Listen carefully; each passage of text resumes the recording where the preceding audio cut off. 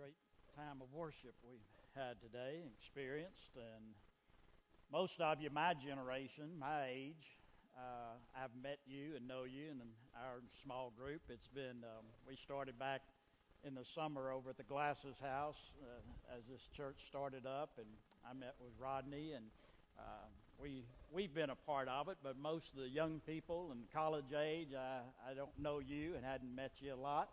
But about a month ago, Rodney asked me if I would preach for him whenever they had their baby.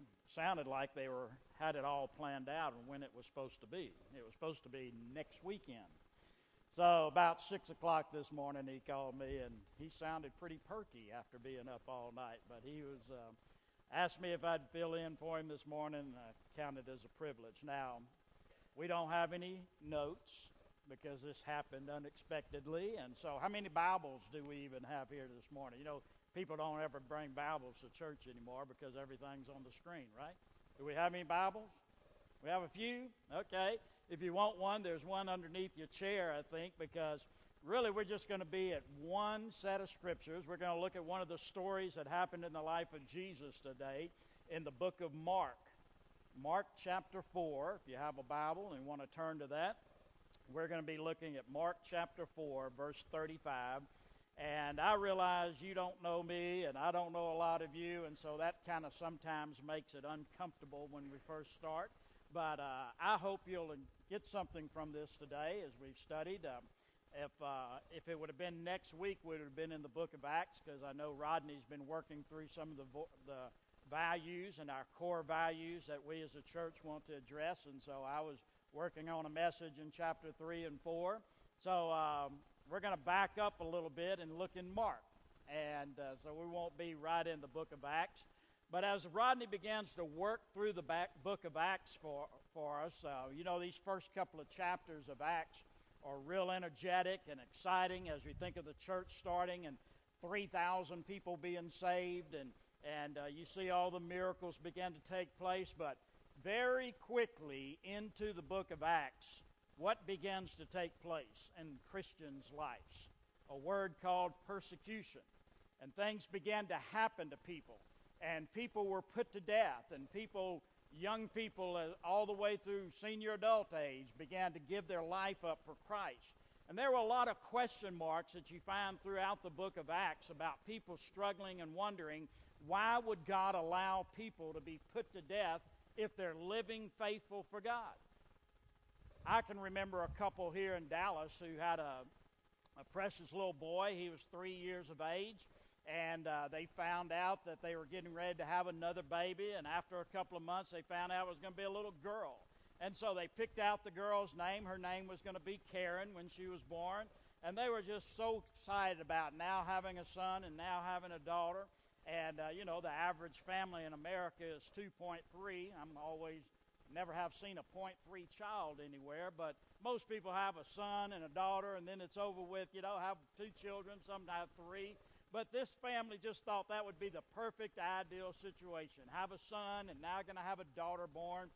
The day came when she went to the emergency room there and at the hospital, had the delivery, and it was just a precious little girl. She was rosy cheek and dark blue eyes and just a beautiful little girl. And the mom and dad were so excited, and that night everything went well. The next morning, the father had come back to the hospital. The doctor walked in and said, I know this is going to sound a little strange, but your daughter needs a blood transfusion. And if we don't do it right now, she's going to have some complications. And I don't have time to really give into all the details of it all, but we need to do this. And he filled in a few little facts for him, and soon, within just 30 or 45 minutes, the doctors and nurses came in, took the baby from the room, and went away. In about an hour, the doctor walked back into the room, and he looked to the mom's face, and there was a big puzzled look on his face, and he just said, I don't understand what happened. We did everything we possibly could to save your little daughter's life, but your daughter has died. And they didn't really know how to handle that. They were a very solid Christian couple, active in their church, super involved in their church.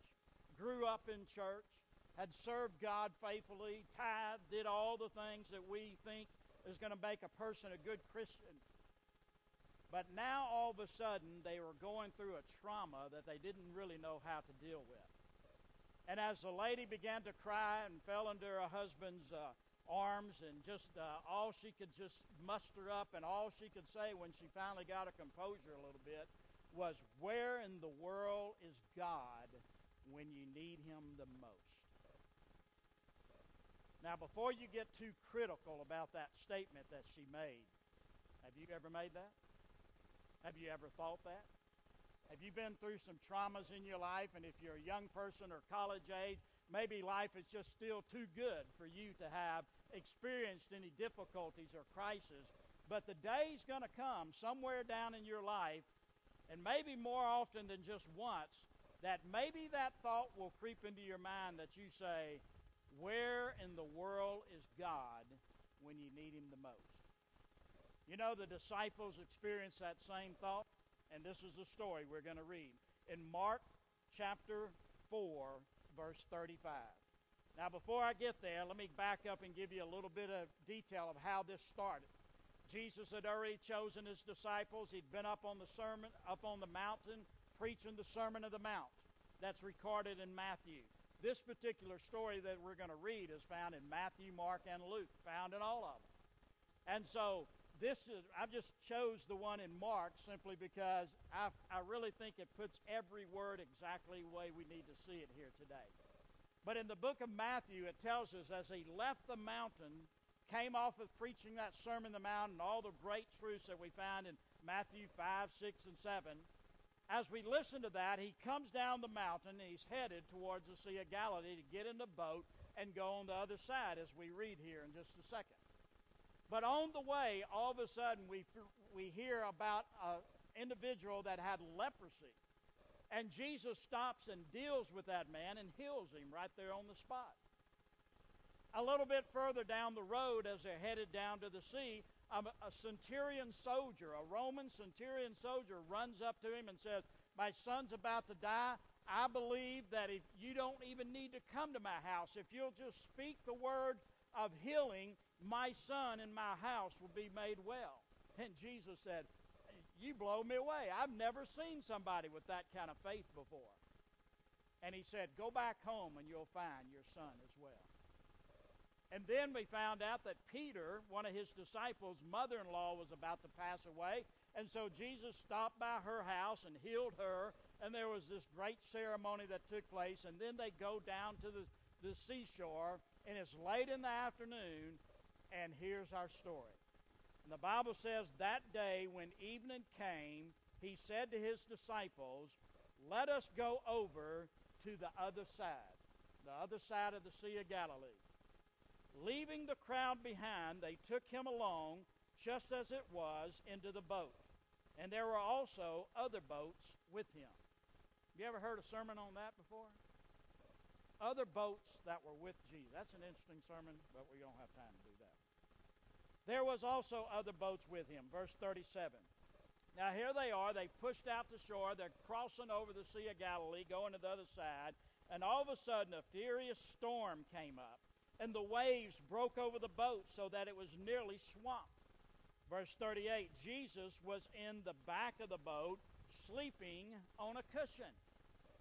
Now, again, get the picture if you hadn't seen this. I mean, the boat's just rocking and rolling. The storm is raining, and the waves are crashing over the boat. The boat's filling up with water. It's about to sink. And Jesus is sound asleep in the back of the boat. That doesn't even sound feasible that could happen, but He was. And when He was sleeping in the back of the boat, all of a sudden the disciples began to discuss among each other, "You think we ought to wake Him up? You think we ought to do something?" And finally the disciples woke Him up, and here's what they said: "Teacher, Master, don't you even care if we're all going to drown?"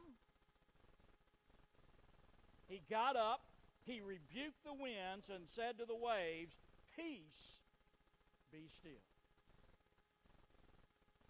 And all of a sudden it went from a huge storm with the wind and the waves and all the rest of it to just slick. and just about as quiet as it is in here right now. And look what happened. All of a sudden, the winds died down, and it was completely calm. In verse 40, he said to the disciples, can you imagine as he turns and looks at them? He says, why are you so afraid? Do you still have no faith? And verse 41, they were terrified, and they asked each other, who in the world is this guy that even the winds and the rain listens to? Who is this? Now, this wasn't 3 years after they had followed him and watched him raise the dead and all this. This was early in his ministry, maybe 6 months into his ministry. The disciples were still following along, and they wake up to this fact of, who in the world is this guy that we're following that even the winds and the rain listen to? What do you do in life when Jesus is asleep in your boat? What do you do in life when your life just looks like it's going great and everything's running smooth, and all of a sudden a storm of life comes, but Jesus is asleep in the back of your boat? What do you do with that? That's the same question that Karen's parents asked, that Karen's mother said, what in the world, where in the world is God when you need him the most? It's just phrased a little bit different. What do you do when Jesus is asleep in your boat? That's what a parent said whenever their little daughter pulled over their aquarium in their house and smashed the little baby and killed it. That's the same thing that a parent will say. How many times, how many friends do we know when you go and sit to the doctor's office and the doctor says, I'm sorry to tell you, you only have 3 months left to live, it's cancerous. How many people do you know that are going through that? What do you do when you're sitting there listening and your boss walks in and he says, I'm sorry, I'm going to have to let you go. We just can't keep you on any longer, and that day you lose your job? What do you do when Jesus is asleep in the back of the boat? Now, I'm talking to some good, solid people here that's been in church all your life. What do you do when Jesus is asleep in the back of your boat? That's the same questions that people and families find whenever, again, they lose a child, they lose their job, they have finances problems, they can't pay their bills, cancer is pronounced upon them. Whatever the difficulty is, what do you do when Jesus is asleep in the back of the boat? I believe this scripture gives us some answers to that. But before we look at the answer, and that's the end of the message, can I back up and say there are a couple of problems, just 2 problems, that arises from this story that is going to touch all of our lives from time to time. And here's the first part of the problem. The first part of the problem is this, that from time to time, no matter how prepared you are, crises and problems are going to jump on you just in an instant. Now, these disciples, many of them had grown up on the lake. Some of them were fishermen. They knew exactly how to take care of the waves and the water as it came upon the boat. They knew exactly that if they got out into that storm in the evening, out into the lake in the evening, that maybe the storm might come. They were prepared for that. They knew that could happen. But even though they were prepared, they were still frightened by the storm, weren't they? Now, from time to time, you got all things going on cool in your Christian life. You got a Bible, you're having your morning devotions. If you grew up in a good youth program like I know a lot of you guys did, Rodney taught you how your daily devotion, and, have all of that and be involved in Sunday morning and Sunday night and Wednesday night, and we're all involved in church and being actively involved in church. Because why?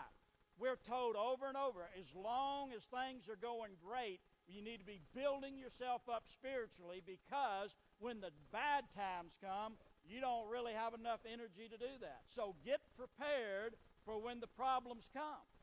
You ever heard anybody say that? Have we? Have we? Some of us? Okay. You've heard preachers say that. You've heard Sunday school teachers say that. All of us have heard. Get prepared during the good times. And that's what we do. We spend a lifetime getting prepared spiritually to face the crises that come into life.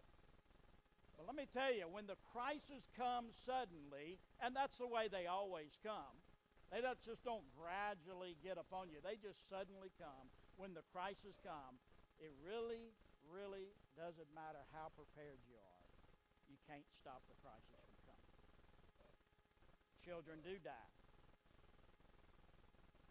Christian family that, when I pastored a church down in Houston, teenage son, he was a senior in high school, active in the youth department. I mean, was there every time the doors were open. They were too.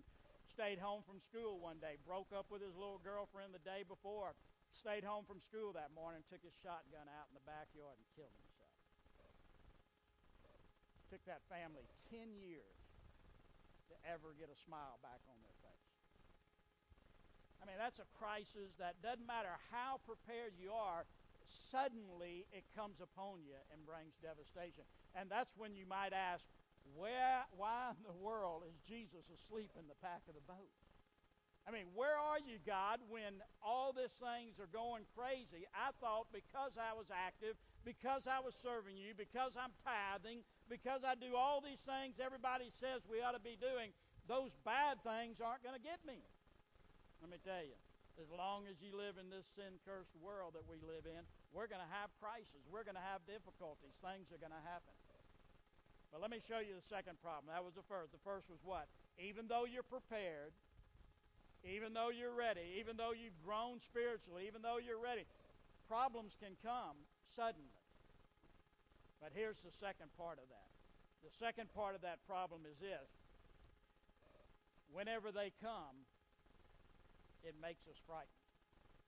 And it produces fear in our life. Now, most of us as Christians would say, you know, I can handle anything. I'm not afraid. I'm not going to be fearful. The devil can't, whoop up on me. I've got Jesus living in me. We sing all the great Christian songs of the faith and choruses today, talk about how strong we are and how we can overcome anything. The problem is that whenever those crises come, there's a lot of fear that comes into our life. It frightens us. And the biggest reason it frightens us is because we don't know how to deal with the unknown. My generation, when we went to the dentist as kids, we probably went 2 or 3 times as kids. That's it. And then if you had a toothache, what did you do? If you were spending the night with Grandma back in the 50s and 60s, she'd take an aspirin and you'd stick it on your tooth and let it dissolve. Anybody ever done that? Right? All of the old people have. All the old people have done that. And it works great for about 2 hours, and then the pain starts again. So as a kid, you only went to the dentist 2 or 3 times. Now you got to take them every 6 months, or you're a bad parent. Right? That's what they tell you. So eventually, as an adult, you start having problem with your teeth and you have to go to the dentist. Remember the first time it just wouldn't go away and the aspirin didn't work any longer and you had to go to the dentist? Do you remember how fearful that experience was? Because all you can remember is that this big guy with a hairy hand would stick his hand all the way down your throat to do something in your mouth, and that's the only thing you remember as a child. And the unknown produced fear in our life. That always happens. The same thing takes place when crises come. We don't know what to do next. We don't know exactly how it's all going to unfold. I'll share an illustration in my life. I pastored churches that were the youth minister or bus minister for 30 years. What I've done for 30 solid years, up to about 4.5 years ago.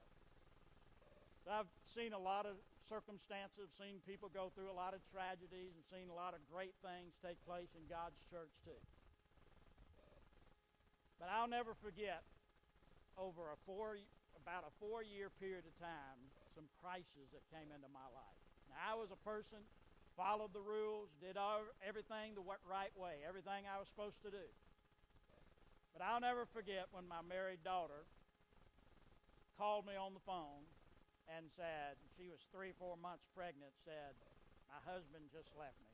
He doesn't want to get married. Can I move back into your house? Now, she'd been out on her own for 5, 6 years, been through college. Wasn't any big deal for us to say, come on. But that was a tragedy that began to unfold, a very difficult thing. And we went from that tragedy to then my middle daughter, who many of you know, Wendy, that comes here, who has a little boy about this tall named Jack, who was born with spina bifida. And let me tell you, I'll never forget when Todd and Wendy and my wife and I sat in the doctor's office and they said, the tests are there. There's nothing that can be done for the child. He does have spina bifida. And they gave us some options. You could abort the child, or you could just let the child be born normal and he'll be most likely paralyzed from the waist down. Or there's a clinic in Nashville, Tennessee that you can go and have some surgery done. And there were people all over the United States literally began to pray for Jack to be healed. Because I believe, just like you believe, do you believe God could heal Jack in his mother's womb? I mean, we all believe that. I mean, God's a God of miracles. God could do that. And my wife's mom and dad was an evangelist for 45 years in the Southern Baptist Conventions. He knew churches all over the place. Everybody all over the place prayed.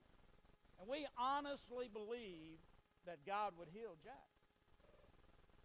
But the day my daughter went into labor and he was born with spina bifida. And he still has spina bifida today. Let me tell you, I got a little ticked with God. I did. I was pastoring a church, and I was hacked off at God. I'd done all the right stuff, but I was hacked off at God. Because if he could do all these other miracles for people, why in the world couldn't he do this one? Within just a few months, my wife's mother had been battling cancer. Like I said, she'd been married to an evangelist for 45 years. People all over the United States sent them words from God. God gave me a word. You're going to be healed of your cancer, and you're going to live the rest of your life normal. All over the place. People sent scripture. People sent word. God's going to heal you. God gave me a word. You know what happened? Donnie died of cancer. And then 1 year later after that, her daddy died, Mike. And then 3 months after that, her sister died of liver failure. And then about 6 months or 8 months after that, through an unbelievable weird circumstance, I lost the church that I had been pastoring for 11 years, that I thought I would spend the rest of my life at, and it was gone. And all of a sudden, after spending 30 years in the ministry, I had no church and no job. Now, all that happened in 4 years. You'd say, because you got hacked off of God. Maybe that's true. I don't know. I didn't stay hacked off at him for a long period of time, but when that came through on that day of birth, I was hacked at him, you know. And the things that built me up through my life got me through that. But all of those crises came suddenly upon my life, and it brought fear of the unknown. And whenever there is the unknown, it produces fear that produces despair. And that's where these disciples were when they were in the storm, and watching and turning around and seeing Jesus in the back of the boat. Now, what's the lesson that we learn out of all of this? Again, get the scene. The boat's rocking and rolling, and it's about to sink, and all the disciples are in the boat. They had given their life up. They'd given their jobs up to follow this man named Jesus. They had listened to him preach on the Sermon on the Mount. They had watched him do some miracles. They had watched him turn water to wine already. They had seen some miracles. But now when they were all hanging on to that middle pole with the sail on it, maybe trying to hang on to life, they look back there and Jesus is sound asleep. And can't you imagine as they were hollering at one another, you think we ought to wake him up? Why should we wake him up? He doesn't care. He's sound asleep back there. We're about to drown. He doesn't care. Finally, one of them had to be Peter. always sticking his foot in his mouth, wasn't he? Peter or somebody walked over there, and they shook Jesus, and the boat's rocking, and the waves are coming over, and they said, Jesus, what's wrong with you? Don't you care we're all going to drown? What's your problem? I don't know exactly what all they said to him, but they were a little hacked off. Finally, Jesus woke up. Now, Jesus was God. You think he already knew what was going on? You think there was a storm already, that he knew there was a storm? Do you think he knew the disciples had already had this dialogue with each other around that pole? I mean, he's God. He knows what's going on. He wakes up, and he looks at the storm, and he just says, peace, be still. And it slicks off. And here's all these guys scared to death, sopping wet, rain, all the water dripping off of their face and off their beard, and standing around the pole holding on to each other because they think they're about to die. And Jesus always asks the question, then and now today. What was the question? What did he say? He said, why are you so afraid, and do you still not have faith? Why are you so afraid? Here's another way to say that. Do you really think I was going to let your boat sink with me in it? Isn't that what he's saying? He's saying, do you really think we're all going to drown out here? I'm in the boat. I'm in your life. I'm with you. Do you really think I'm going to let you die? Let me just tell you something here. People do die. Children die. Your parents die. People do die. People get cancer. People get tragedies. Divorce takes place. You lose your job. All of those things happen to us. They happen suddenly. They produce fear, and they produce despair in our life.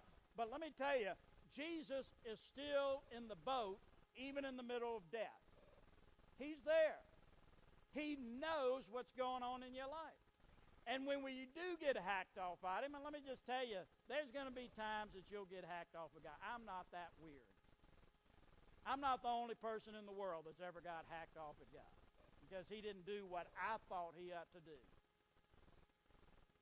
Let me tell you, he's just simply saying to us, he's still in the boat. He's still in the boat. He knows what you're going through. He knows how you're feeling. He knows your thoughts. He knows all your actions. And even though he's asleep in the back of the boat, he's still in your boat. What do you do, or what are you going to do the next crisis that comes, and you turn around and Jesus is sleeping in the back of your boat? You have one or two reactions. You can either run to him and shake him and say, what's the deal with you? What's wrong with you? Why aren't you saving us? Or you can operate by faith.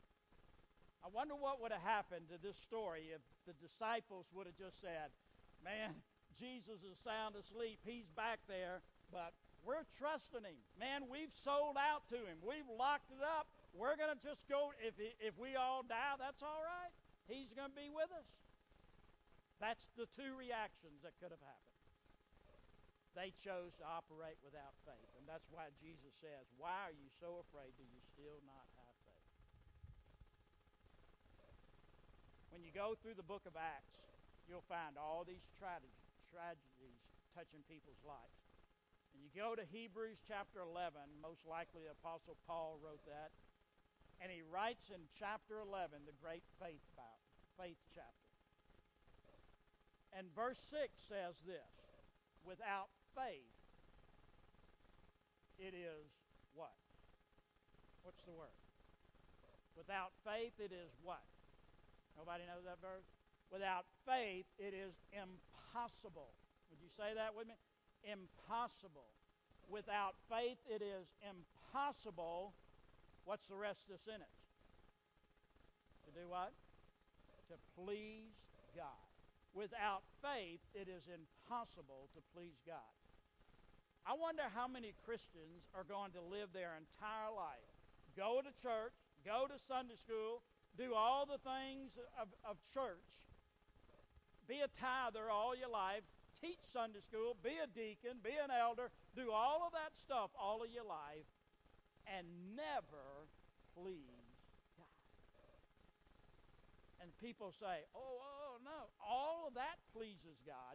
Let me tell you, that stuff can all be done in the flesh. A person can get up and teach Sunday school every Sunday and do it in the flesh. And the reason I know that is because there's been plenty of deacons and Sunday school teachers that I know that were having affairs or involved in pornography and all the rest of that for 5 years and 10 years and teaching Sunday school every Sunday. How many preachers we know have been doing the same thing, involved in all that, doing it? That's all in the flesh. You think any of that's pleasing God? Not any of that's pleasing God. You can operate in the flesh every day of your life and die and